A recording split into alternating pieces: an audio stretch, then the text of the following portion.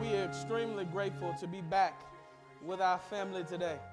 Had some good time, had some good rest and relaxation with family enjoying. And I'm praying you enjoyed your holiday season. Some people are out and enjoying it all the more still yet today. Grateful to all of our staff. Here you go, for the day. Thank you. All the people, praise team, y'all can go down. All the people, they are faithful, y'all. They don't move until I say move. And I didn't tell them to do that. I'm not making them do that. They just that faithful. And we're grateful for that. Had some great rest and relaxation to be able to spend some time with family. Family matters. Family is important. God instituted the family before he instituted anything else. It was right before the turn of the first century BC that God uttered the words, Jesus uttered the words, "Upon this rock I build my church." But long before he had done that, in the annals of history, God took Adam and he put him together with Eve, and they made a family. Family is important to God, and we're so glad to see you, our church family, here today. That prayer that's in there, I don't know if you realize what they're saying when they're doing that. They're saying, let us become more aware of your presence. Why is that? That's because some people miss out. Do you know that? We serve a God that is what we call theologically omnipresent, which means that he is everywhere at the same time. But here's the deal.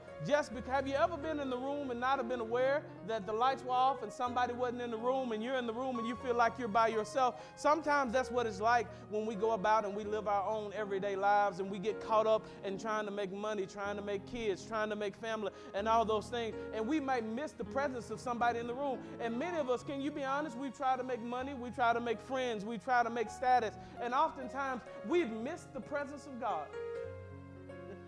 And God is always in the room, especially congregated among the body of believers, that when we're here, God's presence is here. And I don't want to be ever in a space where I see other people raising their hands. I see other people crying. I see other people praising and other people feeling the presence of God. And I feel like I'm in the room alone by myself. So it's wonderful that we can be made aware of your presence. So somebody say this today: Lord, make me aware of your presence. Lord, help me experience your glory. In Jesus' name, amen. We're in the last of our sermon series. For those of you who are thinking about becoming a member, I think we did about 8 or 9 people last time. Our new members courses are going to start next Sunday at 9 a.m. Next Sunday at 9 a.m., Brother Ernie is great at teaching those courses. He's one of our pastors here, and he'll be teaching the new members course for the next 4 weeks starting in January at 10 a.m. 10 a.m. Don't show up because Brother Ernie won't be here at 9. At 10 a.m. Men, guys, I'm planning something for the guys, but I want to make sure we have buy-in before we do it, and we'll probably be starting that coming up in the upcoming month just for the men. Everybody say just for men. This is going to be just for the guys, but the guys have to show that they wanted to, and we're going to give it to them.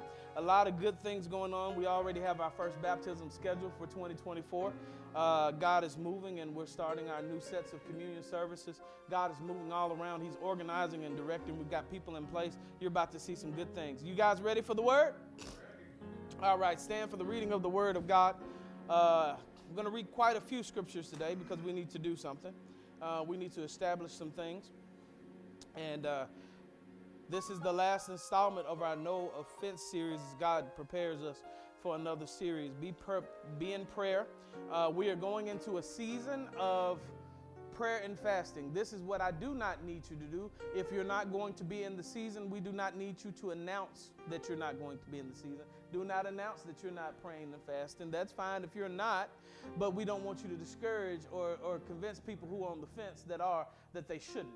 This is going to be a season of prayer and fasting coming starting the 8th, and it's not just us. It'll be an international fast with our church with over 2 million people in 136 different countries. We will all be praying and fasting over prayer objectives at the same time. You'll be able to get that. If we do not have your email, give us your email. You'll be receiving a email from our communications department to keep in line with what's going on here and to get people better connected with our online, and especially with our newsletters that they work so hard to get out and keep you connected. It's good to be connected as a family. Numbers chapter 20, starting at verse 1 through 12. Numbers 20, 1 through 12. The reading of the word of God. We're going to preach today if the Lord allows. If you pray, I'll preach. What does it say? Then the children of Israel the whole congregation came into the wilderness of Zion in the first month, and the people stayed in Kadesh. And Miriam died there and was buried there. Now there was no water for the congregation, so they gathered together against Moses and Aaron. And the people contended with Moses and spoke, saying, if only we had died with our brethren, died before the Lord. Why have you brought us up to the assembly of the Lord and to this wilderness, that we and our animals should die here? Oh, wow. And why have you made us come out of Egypt to bring to us this evil place? It is not a place of grain or figs or vines or pomegranates, nor is there any water to drink.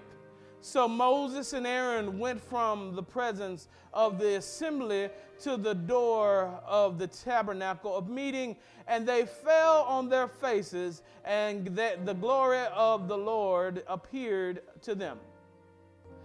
Then the Lord spoke to Moses, saying, take the rod, you and your brothers, Aaron, at the congregation together, speak the rock before their eyes.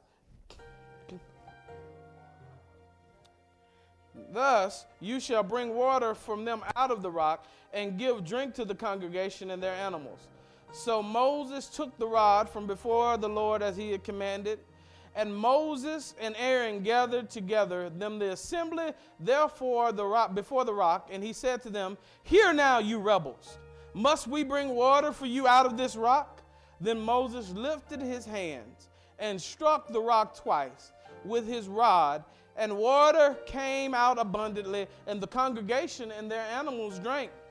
Then the Lord spoke to Moses and Aaron, because you did not believe me, to hallow me in the eyes of the children of Israel. Therefore you shall not bring this assembly into the land which I have given them. We'll speak to you today from this topic and the other topics, if you'll pull the name of the sermon on the screen for us. What's today's topic? Helium. You may be seated in the presence of God. Pastor, that's an odd thing to preach at church. God, speak, your servants listen, and we'll be careful to give you praise. In the name of Jesus we pray. Amen. There is a element, a scientific element, a gas that we use all the time in American culture. It's called helium. Helium's an element, and it has a symbol, an atomic symbol, that we know that there are these things called atoms, and we're not going to get into too much of a science lesson, but you have protons and neutrons that exchange, and they do certain things, and they make certain gases and certain materials. God has made it to where all of us have a chemical makeup, but helium is something that's been on my mind as I've been studying this passage. And why has helium been on my mind? Because number one, it's colorless, it's odorless, it's tasteless, and it's non-toxic, which makes it great to use among people. And just in case you didn't know how people use the gas helium, some people use it and they blow it across their throat to make their voice sound like they're a miniature person or something like that, or I wanna hula hoop, that type of stuff. But the main thing I remember about helium is being a little kid, and the sadness that helium caused me, because helium would bring me joy because they would bring in balloons, and guess what they were filled with?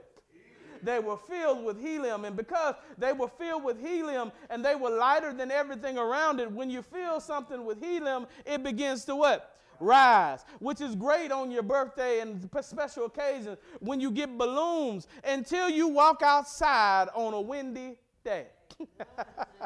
And you walk outside with your favorite balloon, and you thought everything would be great, and all of a sudden the wind comes in, and you weren't expecting to secure your balloon because there was something on the inside of it that could take flight, and all of a sudden you watch your balloon rip from your hand, and slowly, as tears roll down your eyes as a kid, somebody's getting PTSD from this, you watch your balloon fly away. And no matter what you do, no matter how hard you cry, the balloon just keeps going forward, and you can never get it back.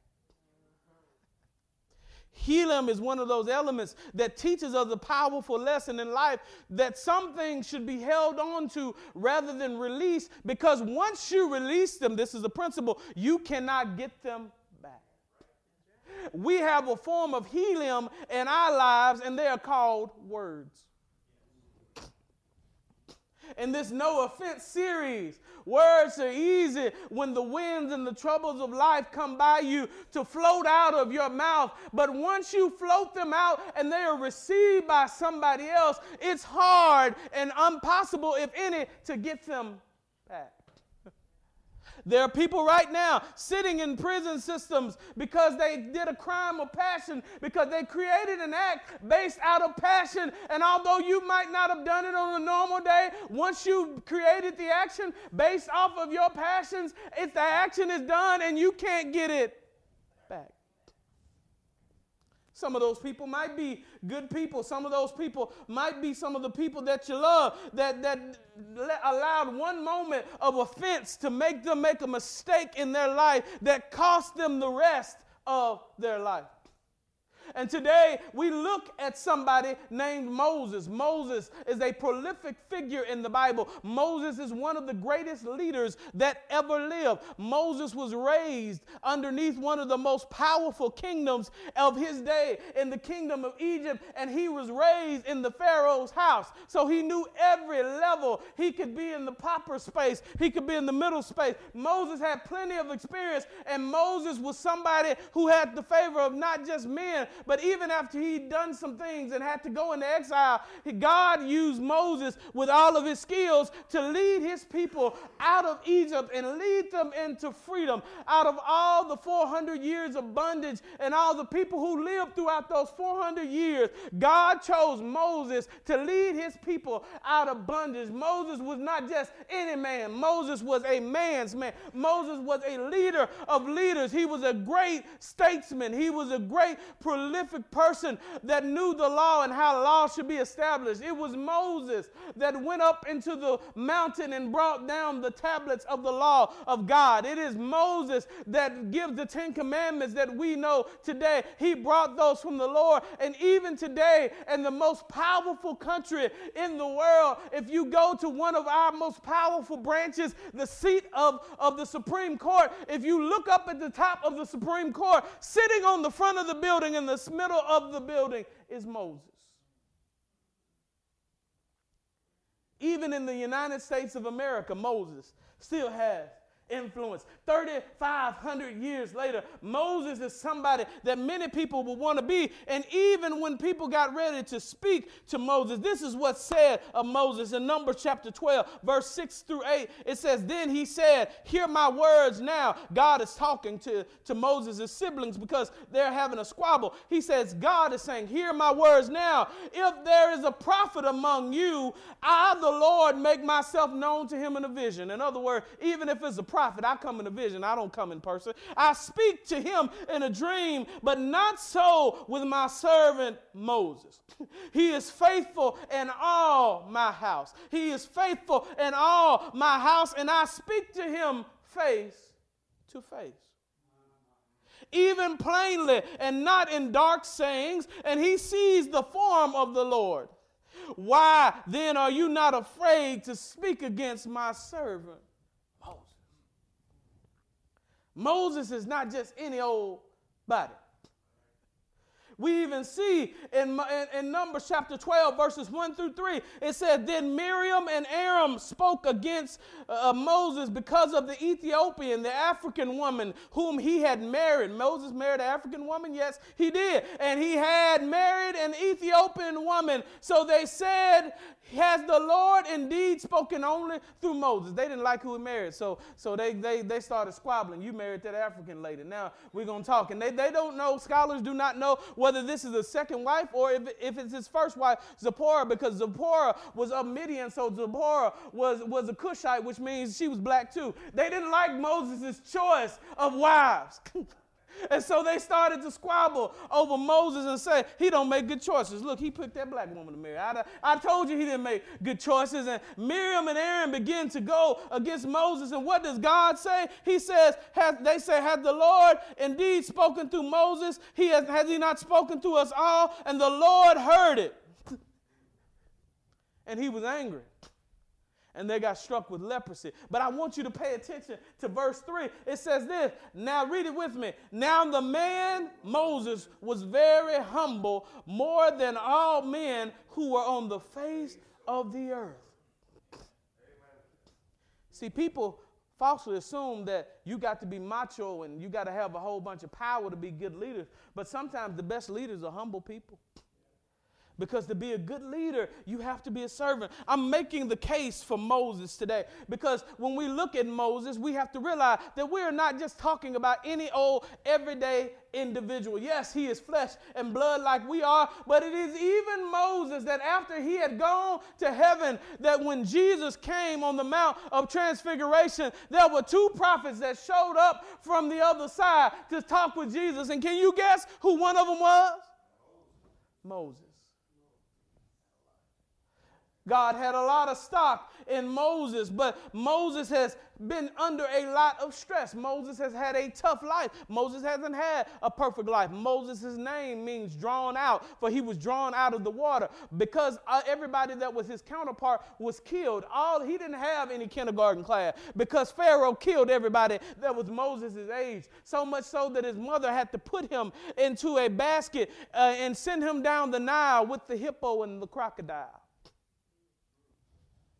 And watch beyond the reeds as Pharaoh's daughter pulled him out of the water, and he's raised in Pharaoh's house, and just to learn that he's not Egyptian at all, that he's having an identity crisis. And now Moses has an identity crisis, and he's looking from a point of aristocracy on these slaves, now realizing that he himself has come from these slaves. He can't tell anybody he's come from these slaves, and now he sees an Egyptian whipping a slave. Now he's caught between two worlds. He's caught between two worlds, but he could have probably found a better way to do it. But what Moses does, because he's frustrated, he allows his anger to take the better of him, and Moses decides to kill the Egyptian and hide his body. But he was seen.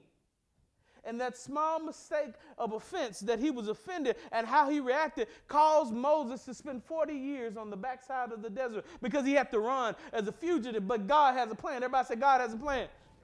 There's somebody who might think that you've lost some of your life in jail. You weren't losing your life in jail. God was preparing you where you were for your next. He couldn't get your attention like he needed to get your attention. So he put you in a place where you couldn't listen to nobody but him. And when he had Moses on the backside of the desert and he was nowhere else to be found, he looked up on a mountain, and out of the mountain Moses saw a burning bush.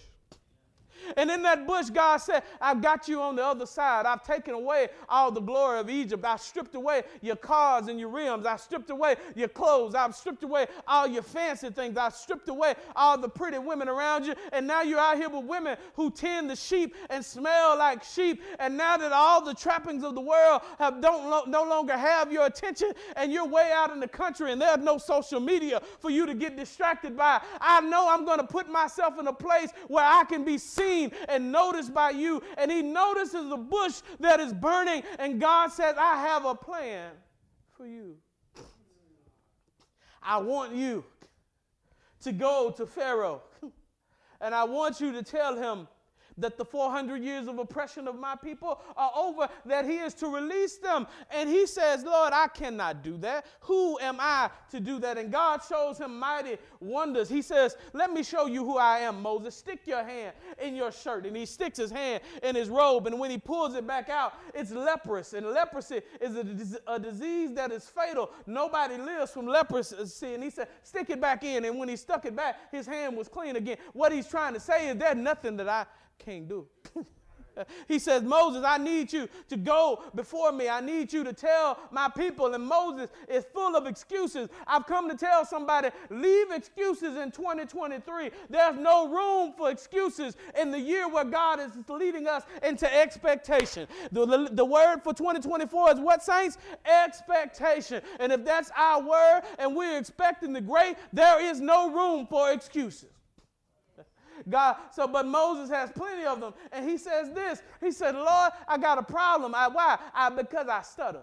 And I can't speak real well. Although I know all these things, I have a speech impediment. And he tells him, I'll take care of that. You just go where I sent you. He said, Lord, even in that, they serve many gods in Egypt. They have Isis, and they have all of these other gods, and Amun-Ra, and all these people. And they're going to want to know in which name God did I come, because Pharaoh himself is thought to be a god, and Ra, the son of the sun. And who shall I say sent me? And he says these words to Moses, Ehyeh, Asher, Ehyeh, which means in Hebrew, I am that I am. Or a better translation is, I will be what I will be. In other words, stop asking me stuff and realize I'm going to be whatever you need. I'll be whatever you need, Moses. So it is that this Moses has grabbed the attention of the God of the universe. And God has decided that he's going to use this Moses. But God left something out of the fine print. He signed up Moses for a church, and now Moses has gone, and he's gone through pulling the children of Israel out of Egypt. And now this is the thing. Moses has signed the dotted line. And now that he's signed the dotted line, he didn't know about his congregation, Brother Dave. Oh, he had a wild congregation. Moses' congregation was very rebellious. Moses' congregation sounded like an American congregation, because all they did was do nothing and complain. They complained about everything and did absolutely nothing. And they were impatient. They could not wait on their leader. Moses went to the top of the mountain to hear from the Lord, and by the time they were back, they had gone back to worshiping the gods that they left, even though the God they had seen had split a sea for them. They had took all their gold, and they went to church, and they took all their gold, and they gave it to a false god. They didn't take time to give it to the real one. They gave it to a false god. They're just like people today. They tithe to the Lions and to the Pistons. They tithe to the Red Wings. They don't tithe to church. They give their money to their gods. And they give what's left to church. These are the type of members that Moses had to deal with. So they're frustrated. They say, we don't have anything to drink. And the first time they said to God, said, go over there, hit that rock. And when you hit that rock, the water's going to come out. Water came out. My God helped fix the problem. Then they start saying, hey, we don't have anything to eat. And God says, I tell you what you do. Just tell them to go to bed in the morning. And when they wake up in the morning, they're going to have some flakes on the ground. Pick up those flakes and make food for it. And don't be greedy. Only get what you can take and what you need. And what did they do? They took some, and then they didn't want to get up, so they took more, and that started getting worms in it. They wouldn't follow directions. And here's Moses. I went to God. God has brought you. Think about this. God has sent all these plagues, 10 plagues God has sent and worked through me. He's turned staffs into snakes and rivers into blood and brought down fire from heaven, done all these things. He split the sea for you. He's done all these things for you, and all you do is complain.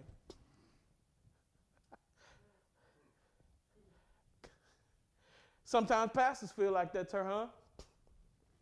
How many times has the pastor felt like, I've been to jail to see you. I've been here when your marriage was busted up. I've done this and did that for you. I went to see you when you were sick. I stayed up counseling you for hours and hours, even though you went and did exactly what I told you not to do, and all you do is come. I wish we had younger people at our church. I wish we had more money. I wish we had this. I wish pastor didn't preach too long. I wish the praise thing had this. I wish we had a bigger band. We need a bigger band. How you tithing? We're not tithing. We don't give. Well, how they going to get a bigger band? How they going to pay for it? That stuff costs money. I'm not talking about church. I'm talking about church in general.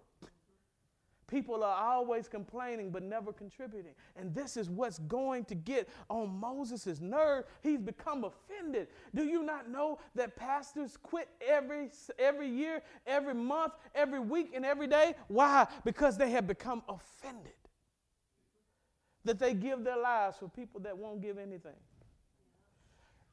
They give everything to show up every Sunday and Wednesday for people to make mistakes, make excuses why they can't come. Most of them bivocational and they have jobs and they sit and watch people tell them, I got to work and I can't show up. Most of them have children and they have bivocational with children and they watch people with just one job and one child say, I got all this stuff and I can't come. Moses is frustrated. Moses is angry. And he's building it all up inside. He doesn't have anybody to talk to but his brother Aaron, and to be honest, sometimes his brother is the problem. Because they couldn't have crafted the golden calf had it not been for his brother. He wants somebody to go to and have help. And every now and then you'll see in Exodus 18, he has some counsel from his father Jethro. But for the most part, Moses can't even marry a woman without criticism. He has the respect of God, but not the respect of his peers. He is angry. And even after he brings down manna from heaven, you would think if you walked outside and there was edible things that fell from the sky, you wouldn't complain no more. But not Moses' congregation. No, they were another congregation. And after they got the bread, they said, we tired of eating this bread. We want some meat, Moses. Moses didn't complain, but you can imagine Moses by this time is ready to bust somebody's head to the white meat. Moses is upset. He has a group of complaining people that want everything and will give nothing, wants him to sacrifice everything, and they will sacrifice nothing. And Moses goes to God, and he says this, God, they're complaining that you have meat. And God sends down quail to feed them. Even in their complaining. And Moses had not dealt with this bickering for a short stint. I've been here about 5 years. These 5 years have been pretty well. But Moses had dealt with this congregation for 39 years. 39 years of complaining. 39 years of excuses. 39 years of doing everything by himself. He set some people out. Jethro told him, you're going to kill yourself, Moses. He had no help. In Exodus 18, you'll see it takes his father-in-law to say, you need to create some organization. You're going to kill yourself. And now here it is, after all these things, we realize that we've been studying in the Bible that Moses, the children of Israel, stayed in the wilderness how long? 40 years. We are on year 39, and Moses does not know it. They took 40 years to take an 11-day journey. Do you know it would have taken them 11 days to get from where they were until where God was taking them? But because they were rebellious, because they would not listen, because they would not heed instruction, because they did not honor authority, because they wanted to do it their way, they took an 11-day trip and turned it into 40 years. Stop blaming the man because you stuck and start looking at the man in the mirror. Oh, Jesus. If you can't say amen, say, oh, Jesus. Somebody who ain't been in a minute might say, I needed to wait till next Sunday. That's how we grow.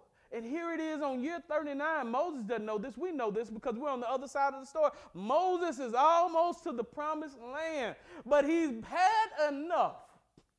And after all the things that he's done, they come to Moses and they start complaining. And that's where we opened up our text in Numbers chapters 20. After you talked about my wife, after you talked about my leadership skill, after I can't even go up and be with God for a minute and I come back and y'all in the club dropping it like it's hot and y'all throwing parties and high and drunk, all these things. Can you imagine I left and I came back here and all of y'all had perp and weed and Percocet and all sorts of things and orgies going on in the corner and all sorts of things. This is what Moses came back to in his church. Moses is a little frustrated. Is it safe to say Moses he's taken quite a few things? And that's why it says that when they complained, Moses and Aaron, they didn't get mad initially. Moses is frustrated, but he at least tried to go to God, but he didn't like what God said. God tells him something different. The first time God told him, strike the rock. But verse 7 says, then the Lord spake to Moses, saying, take your rod, you and your brother Aaron, gather the congregation together and speak. Everybody says speak. Speak requires you be nice. When you speak, that implies that you're not yelling. That implies that your emotions are under what? Control. When you're angry, I had a friend tell us that years ago, the best thing to do is talk slow and low. Because if you do, when the decibels start to raise, your ire starts to raise, and that's when bad things start to happen and things come out that you wish hadn't come out. God said, just go out there and speak to the rock. You ain't got to do nothing this time, Moses. I know they give you problems. Just go out there, and it will yield its water. Thus you shall bring water from them out of the rock and give to drink the congregation and their animals. Even in that, all the complaining, God says, just go ahead and take care of them. All you got to do is speak to them. Just go out there and keep a calm head. But what does Moses do? Verse 10. Pull up verse 10. What does verse 10 say? Let's see how Moses handles this after 39 years of complaining. What does it say? And Moses and Aaron gathered the assembly together before the rock, and he said to them, hear now, you rebels. That don't sound like speaking to me. It sounds like Moses has had enough. And our sermon series has been talking about offense, right? And we talked about the fact that the word offense in the Bible, for those who may be listening online or haven't caught up, comes from the word scandalon, which is coming from the word that we get scandal, which is the bait of the trap, where a rat would be. It's a trap. It's something that reaches up literally and grabs you. And that if we don't learn how to deal with offense will trap us, and it will build barriers around us and keep us trapped. And here it is. Moses has served these people for 39 years. And now he says, here now, you rebels, must we bring water out of this rock for you? Now, first thing is, he's getting arrogant because it's not him doing it. It's God. See, when you get in your feelings, sometimes you forget who put you where you were. How many people have had marital problems and they start saying, I did this for you and I did this for you and this is how you're going to treat me. You didn't do anything. You couldn't do anything unless God did it. The problem is not just them, but the problem is that you become proud and arrogant and you forget who gave you the strength to make that money. You forget who gave you the will to go out and do what you did. You forget where you should be and where God could have left you and where he's put you now, and you've gotten beside yourself and you've let offense make you get a little crazy. Anybody ever been a little crazy? Got a little beside yourself and said, I pay the bills here, I cook the food here, I do this and I do that, and you take your eyes off of God and put them on yourself, and you get arrogant and proud, and you're offended, and when you're offended, you want to defend yourself, and it becomes a trap. And I can assure you that the very next words that come out of your mouth are going to be something that you should not say. He says, must we bring water for you out of this rock? Then Moses lifted his hand and he struck the rock twice. He couldn't get just one lick. He had to get it again. And the water came out. It solved the problem. But it created a problem for him. Yeah, you can yell at your wife to get your point across. You can beat your kids to get your point across. But the same thing that solves your problem may create another one for you. Because right after that, verse 12 says to Moses, then the Lord spoke to Moses and Aaron, because you did not believe me, to hallow me in the eyes of the children of Israel. You said you were bringing water out the rock. You didn't do it like I told you. You did it how you wanted to do. It's very dangerous to want to be a pastor because you can't do what you feel. Because you're not in charge. You're a servant. Your congregation are not your subjects. They're people that you are serving. When you get beside yourself, it's not your job. I know you might be a business owner, but it's not your business. The people who work for you, if you're a Christian, you called to serve them. They are your boss. But if you get beside yourself and start talking any kind of way and treating them any kind of way, what may solve your problem will create another problem for you. And he said, because you did not hallow me in the eyes of the children of Israel, therefore you shall not bring this land assembly into the land that I have given them. In other words, you got to the end and you won't make it. You allowed other people to push you until you destroyed yourself and your opportunity. You could have gone into the promised land. You've led these people all this time, but because you did not deal with offense properly, you didn't deal with being offended properly, it's going to cost you everything. Wow. Y'all see this? Pull up the first power principle for us. I'll read it. You can read it with me. What did it say? Overreaction to offense can cause you to miss out on opportunities and blessings. We should deal with offense before it builds a fence between us and our future. How many people had a bright future ahead of them? Promising athlete, promising scholar, went somewhere and was around some people, somebody stepped on somebody's shoe or something crazy like that. Next thing you know, everybody's fighting. They defend themselves. Now they're in prison. Or you messed up and said the wrong thing or the wrong word at the wrong time, and you said something to somebody that you love that cut them to the core, and now it made you feel better for a second, but y'all will never speak again. And you destroyed a relationship that you could have had for the rest of your life because you allowed the trap of offense to make you react and overreact. Can we be honest? Anybody ever done that? Everybody, huh? You said stuff that you wish you could take back, and you allowed the sweetness of the trap to say it, because when we can't hit people when it's illegal, we use our words and we try to find the most vicious words in the world. Women are the world's best at this. Men, we cannot match them. I'm going to tell you, ain't nothing more vicious than a woman, and the smaller she is, the more vicious she is, because she can take her word and make you feel like you this small. She'll send a 200-pound man crying. There are different ways to use violence. She don't have to lift a hand, but she can destroy your manhood, and you just go over in the corner and lick your wounds. Fellas, pick your heads up. They won't know it's you. But sometimes we as men do that. We say things to our wives and to our children that we don't realize are vicious. And if we step back and thought about it and pulled ourselves out of the situation, and I saw somebody saying to his wife or his child what I'm saying to mine, how would that make me feel? Would I be upset about it?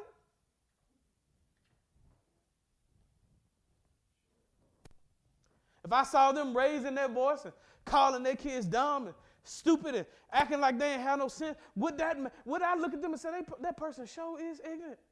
That's what we do. But most times we should say, that person sure is me.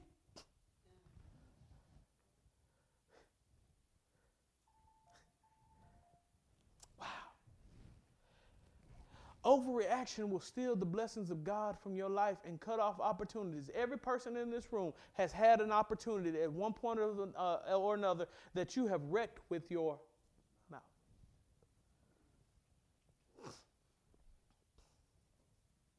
You got in your feelings.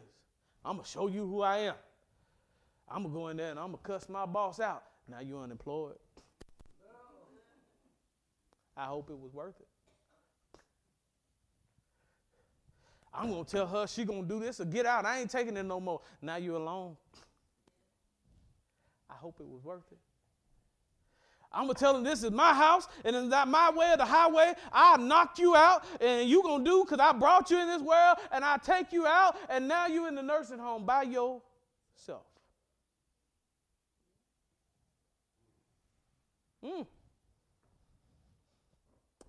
Is this helping anybody this morning? Amen.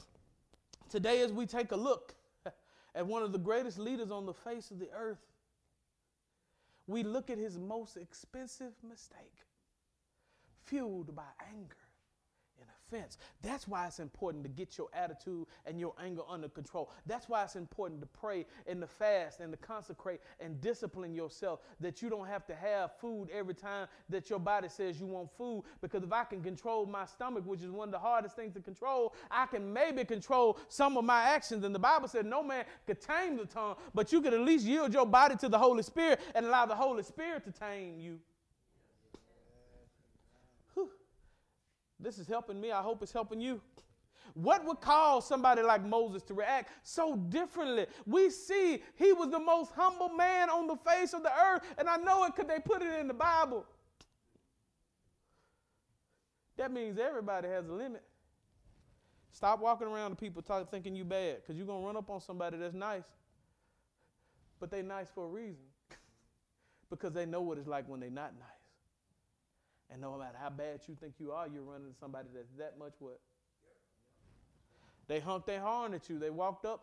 We were driving in Chicago the other day, and me and my brother, we were coming from an event, coming to do something. Somebody honked their horn at me in Chicago, and they rolled up next to me, and they lifted up their holy hands, minus some fingers, and looked at me and started yelling. And I was driving my brother's car. I looked over there, my brother said, I just turned around and kept on going. Why? Because it's Chicago, and no matter how bad you are, no matter how offended you are, you don't know what's in that car. That's right. We got to stop letting our own emotions hijack us. Helium. We let stuff loose that we can't get what?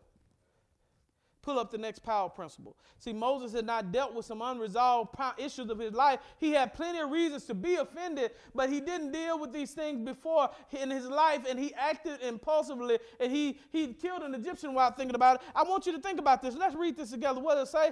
Often when we have not trained or disciplined our flesh with prayer, fasting, and study of the word. Now stop right there. Leave that on the screen. That's why you have undisciplined Christians, because nobody likes to pray. Nobody likes to fast, and nobody likes to study the word. Well, Pastor, I pray, when you're going to sleep or when you're in trouble. But do you have a consistent, everybody say consistent. Do you have a consistent prayer life? Do you have a consistent fasting life? Do you have a consistent study life, or do you just read the Bible when you get time, or do you schedule other stuff around your Bible reading time? What do you make a priority? If you're going to change, your habits have to change. You can't have, oh, Jesus, thank you, Holy Ghost.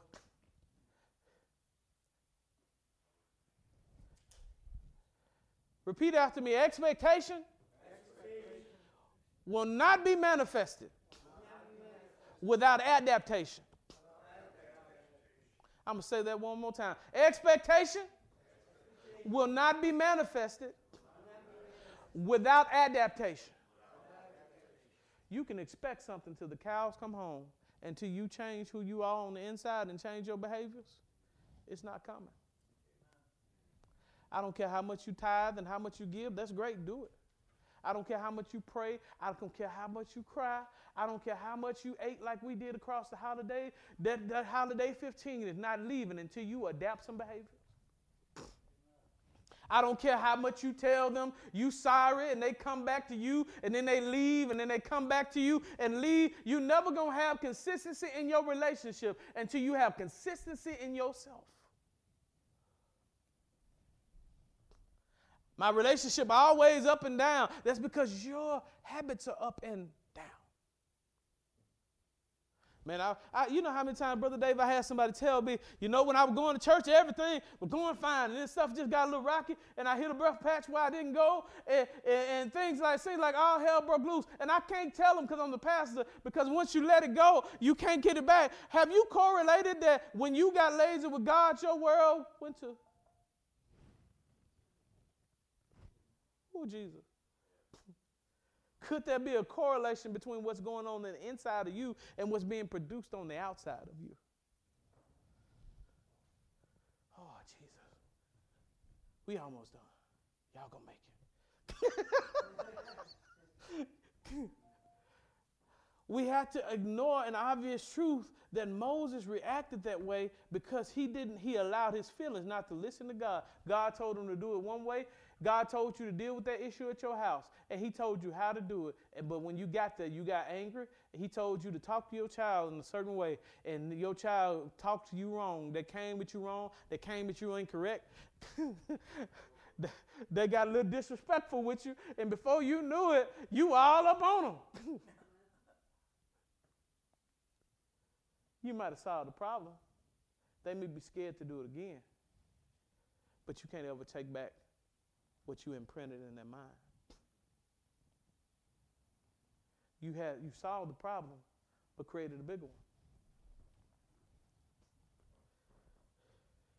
James 19 says this, so then, James 1:19 through 20, so then, my beloved brethren, let every man be swift to what?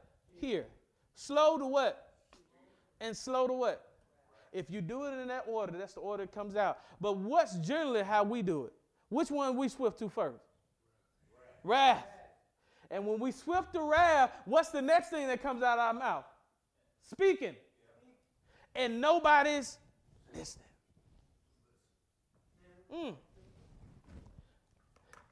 Nobody's listening. I've had counseling sessions where I had to shut them down. I said, this is unfruitful. Why? Because nobody's listening. Y'all talking at each other, not to each other. You cannot have conversing without somebody listening. And how do I know that I'm not conversing properly? If as soon as they finish what they said, you have a reply out of your mouth, you haven't taken time to process what they said, which means you didn't listen to hear, you listened to respond.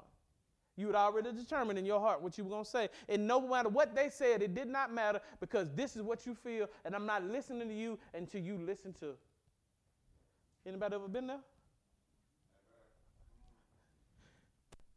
Helium. You let out hurtful words, and once the pain is there, you can't get it. Why are people in marriage conferences but still not working in their marriages? Because offense is deadly in a marriage or relationship. Couples in offense will end up in a death row if they don't pull out of it. Somebody has to have some sense. Somebody has to say, you know what? I'm going to take the hit. I'm going to take the punch without throwing another one. That means I'm going to let you say that, and it hurt me. But I'm going to be slow to wrath and so to speak. So maybe one of us can pull out of this death spiral, and one of us can use some words of healing instead of some words of anger. Amen? Amen. Why? Because once somebody is offended, you can end the conversation. And it's not Willie Berry. Pull up Proverbs 18 and 19. Let's read this. What does it say? So then, Proverbs verse 18 and 19. Proverbs 18 and 19. Proverbs 18 and 19. I want them to read that together. What does it say? A brother offended is harder to win than a strong city, and contentions are like the bars of a castle. Brother, when she say, oh, that's really how you feel? Oh, really? That's how you feel? Go sit down. Conversation is over. Once he start doing this, and okay, go sit down. Conversation's over. No matter what you say to him, he's not going to listen. No matter what you say to her, they're not going to listen. You cannot win who you offend. Now, the gospel is offensive, no doubt. I've stepped on somebody's toes, if not yours, my own. The gospel is offensive, but I try purposely not to be offensive in my demeanor and my delivery because the gospel is going to do that enough by itself. I don't want you to think I'm angry at you. I'm here to help you, and when I give it to you, I'll know that if I'm angry, if I'm upset, if I'm talking all outside of my neck and I'm not careful with my words, I've wasted 45 minutes of my life because you're not going to hear anything that I said. Somebody said, well, Pastor, please be mad to me so I don't have to hear this.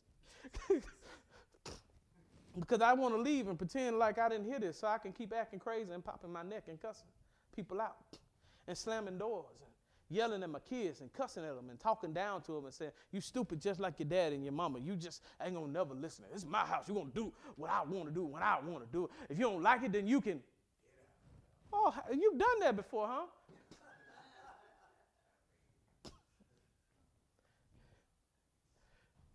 And they'll take it while they're young, but you're going to regret it when you're old. When they have grandkids and you want to see them, but you can't. When you get sick and there's nobody to come see you, be careful what you say and what you do. How do I solve this then, Pastor? We finish to get out of here. Everybody say, catch the small foxes. Solomon, Song of Solomon, chapter 2, verse 15, which is the book of love. We may do that one day.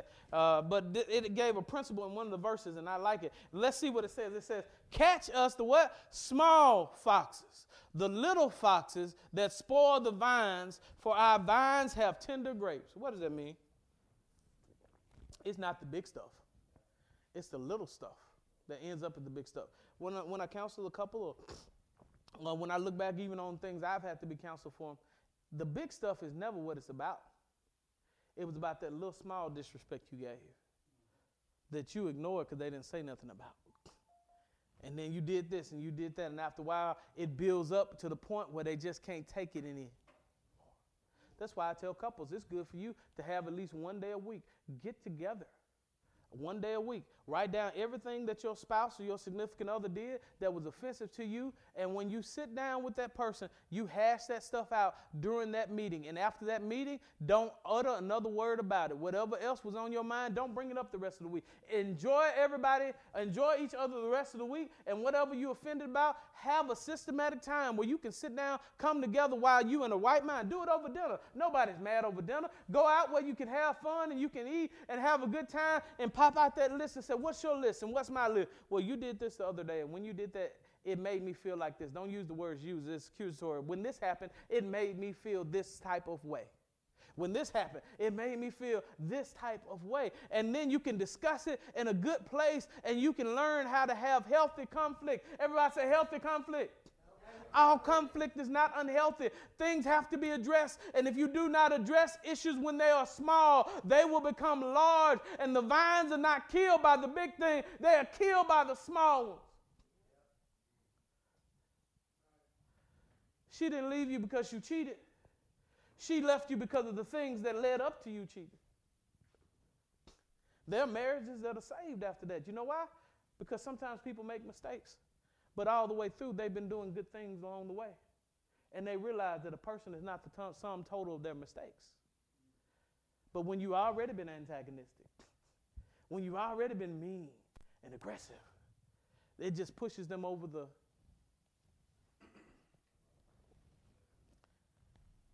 I had to see today. Show of hands. Is this helping anybody today? Y'all tired of me?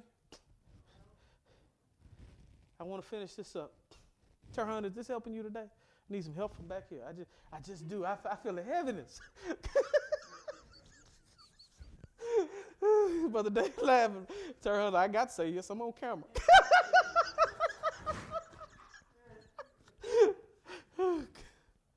But we need to learn to catch the small foxes, create systematic ways to deal with conflict in our lives before they wreck our lives. It's impossible to have relationships with anybody, even coworkers, without offense. But we need to start making healthy ways to deal with those issues and don't internalize them. Don't just eat them and walk away because you think you're above it and you can't. After a while, you're going to reach your tipping point. And here we see the most humble man in the world, the one that God said is the most humble man in the world, one of the best leaders, has his face on the front of the Supreme Court, and even he had finally had enough. You're not better than Moses. I'm not better than Moses. Oh, Jesus.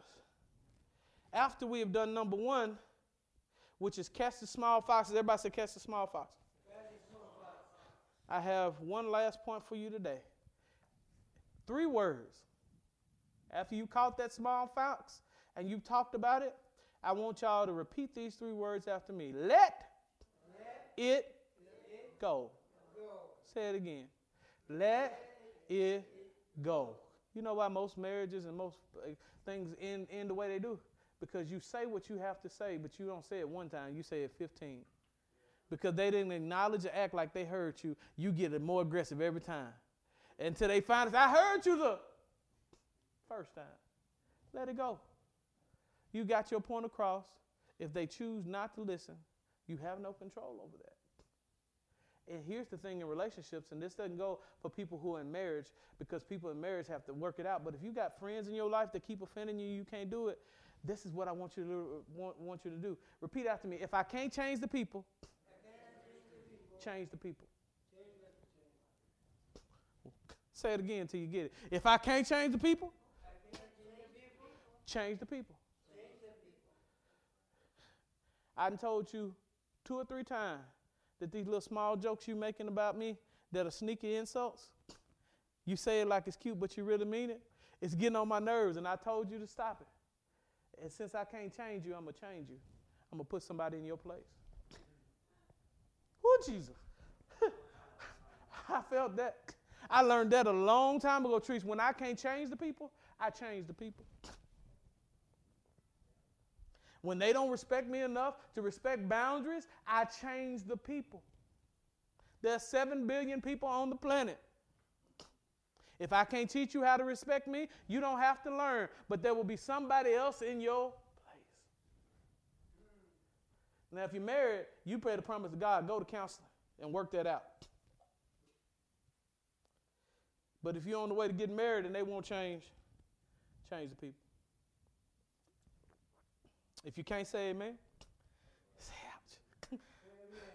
Say it one more time so we can get back on. That was free. That wasn't even in the sermon. I just had to give you that. Everybody said, let it go. That's somebody, Brother Bob, somebody already putting that on Facebook right now. They got somebody in mind. Pastor said, if I can't change the people, I'm going to change the people. And I'm changing people in 2024. Let's come on back to me. See, Brother Bob the Razor, he did it. I'm talking to the culprit. Let it go. Proverbs chapter 18, verses 20 through 21. Last scripture of the year. What does it say? A man's stomach shall be satisfied from the fruit of his mouth. From the produce of his lips he shall be filled. Death and life are in the power of the tongue, and those who love it will eat its fruit. Now, in Christian worlds all around, this word has been misappropriated. That's why I made sure I read the verse before to put it in proper context, because there are some people who think that you can speak things into existence and you cannot. That scripture says, unto the God who speaks those things that are not as though they were. That's not Christianity, that's voodoo. That's mysticism. But what you can realize is that your words have consequences. And that's what they're trying to say. Death and life are in the power of the tongue. You didn't speak your friend away. You kept being negative and your friend chose to leave. You didn't speak negativity on your children and then they failed. No, you kept telling them they were a failure and they chose to believe it. And they acted like they what? Believed. Be ye transformed by the renewing of your what? Mind. How is your mind changed? Through the what? Words that enter it. We must be careful with our words. Pull up the sermon title again.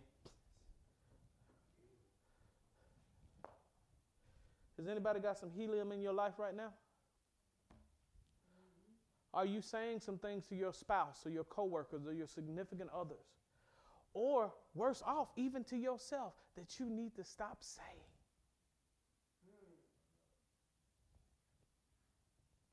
You're not washed up. You're not a failure. Just because you failed doesn't make you a failure. You're a failure when you don't learn from your failures and change your behavior. But everybody in this room has failed and created colossal mistakes. Some of us just have it public and some of us don't. But there's nobody in here different. We all bleed, we all breathe the same oxygen, and we all have messed up sometimes. But what makes you a failure is when you don't learn from it. When you start making excuses for your behavior. Can you imagine how Moses felt? To have to climb up the mountain. To have listened to God 39 years earlier. To have to put up with hell and cursing and orgies and sex and drugs in his congregation. The people he led to put up with rebellion in his congregation. To put up all that stuff. Deal with them for 39 years and say, God, I'm tired of it. And God to bring them to the mountain and say, Moses, we here now. You can stand on the mountain. You're going to look at it, but you're never coming down from the mountain, Moses. This is as far as you can go because you had some helium that you didn't deal with.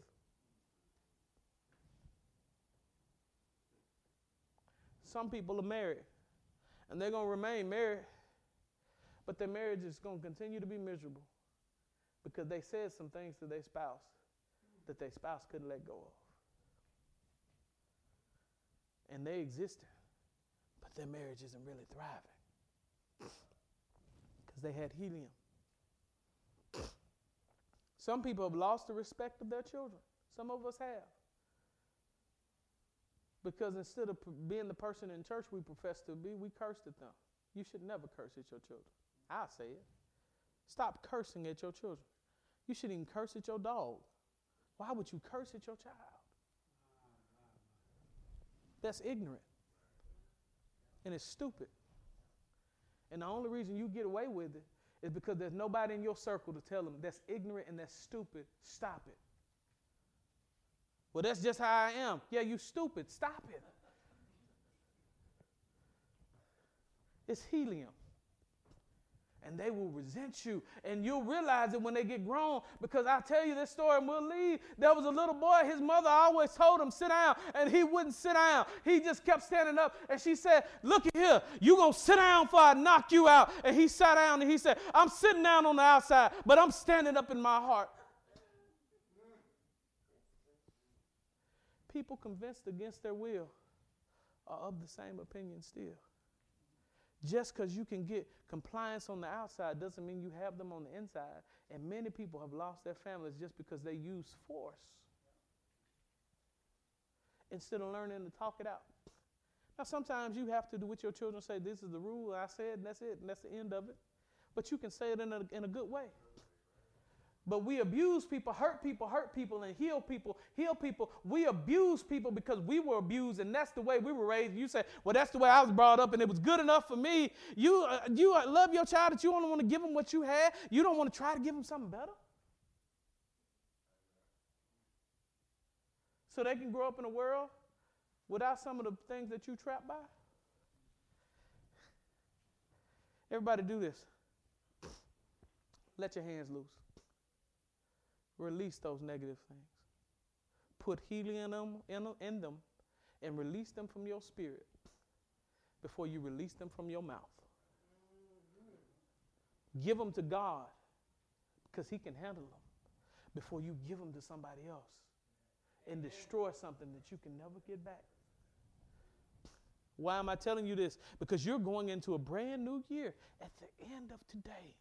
If the Lord lets you live, and it's a year of expectation, and I expect that everybody that starts with us, if the Lord will allow us to finish together, will be better in 2024 than we were in 2023.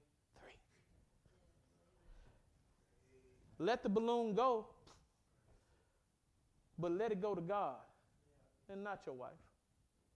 Let it go to God and not your husband. Let it go to God and not your spouse or your children or the people around you. Yeah, all of us get offended. It's impossible not to have offense, but it's how you deal with it. Yeah. Some of us, before we get on the phone and say, if I can't change the people, I'm going to change the people. Before you get to that Facebook post, some of us need to pick up the phone and call somebody and say, I'm sorry. To move our pride to the side. To call up some of our kids and say, I'm sorry. Haley, I'm sorry.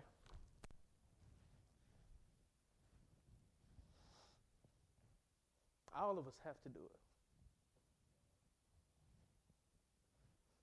I don't preach what I don't live by.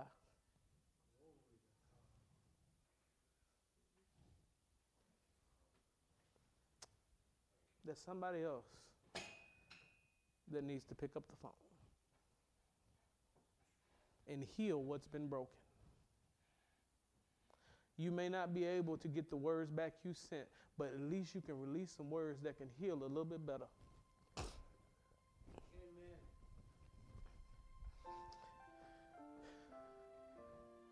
Who in here needs to release some positive healing in somebody else's life? This altar is waiting for you today.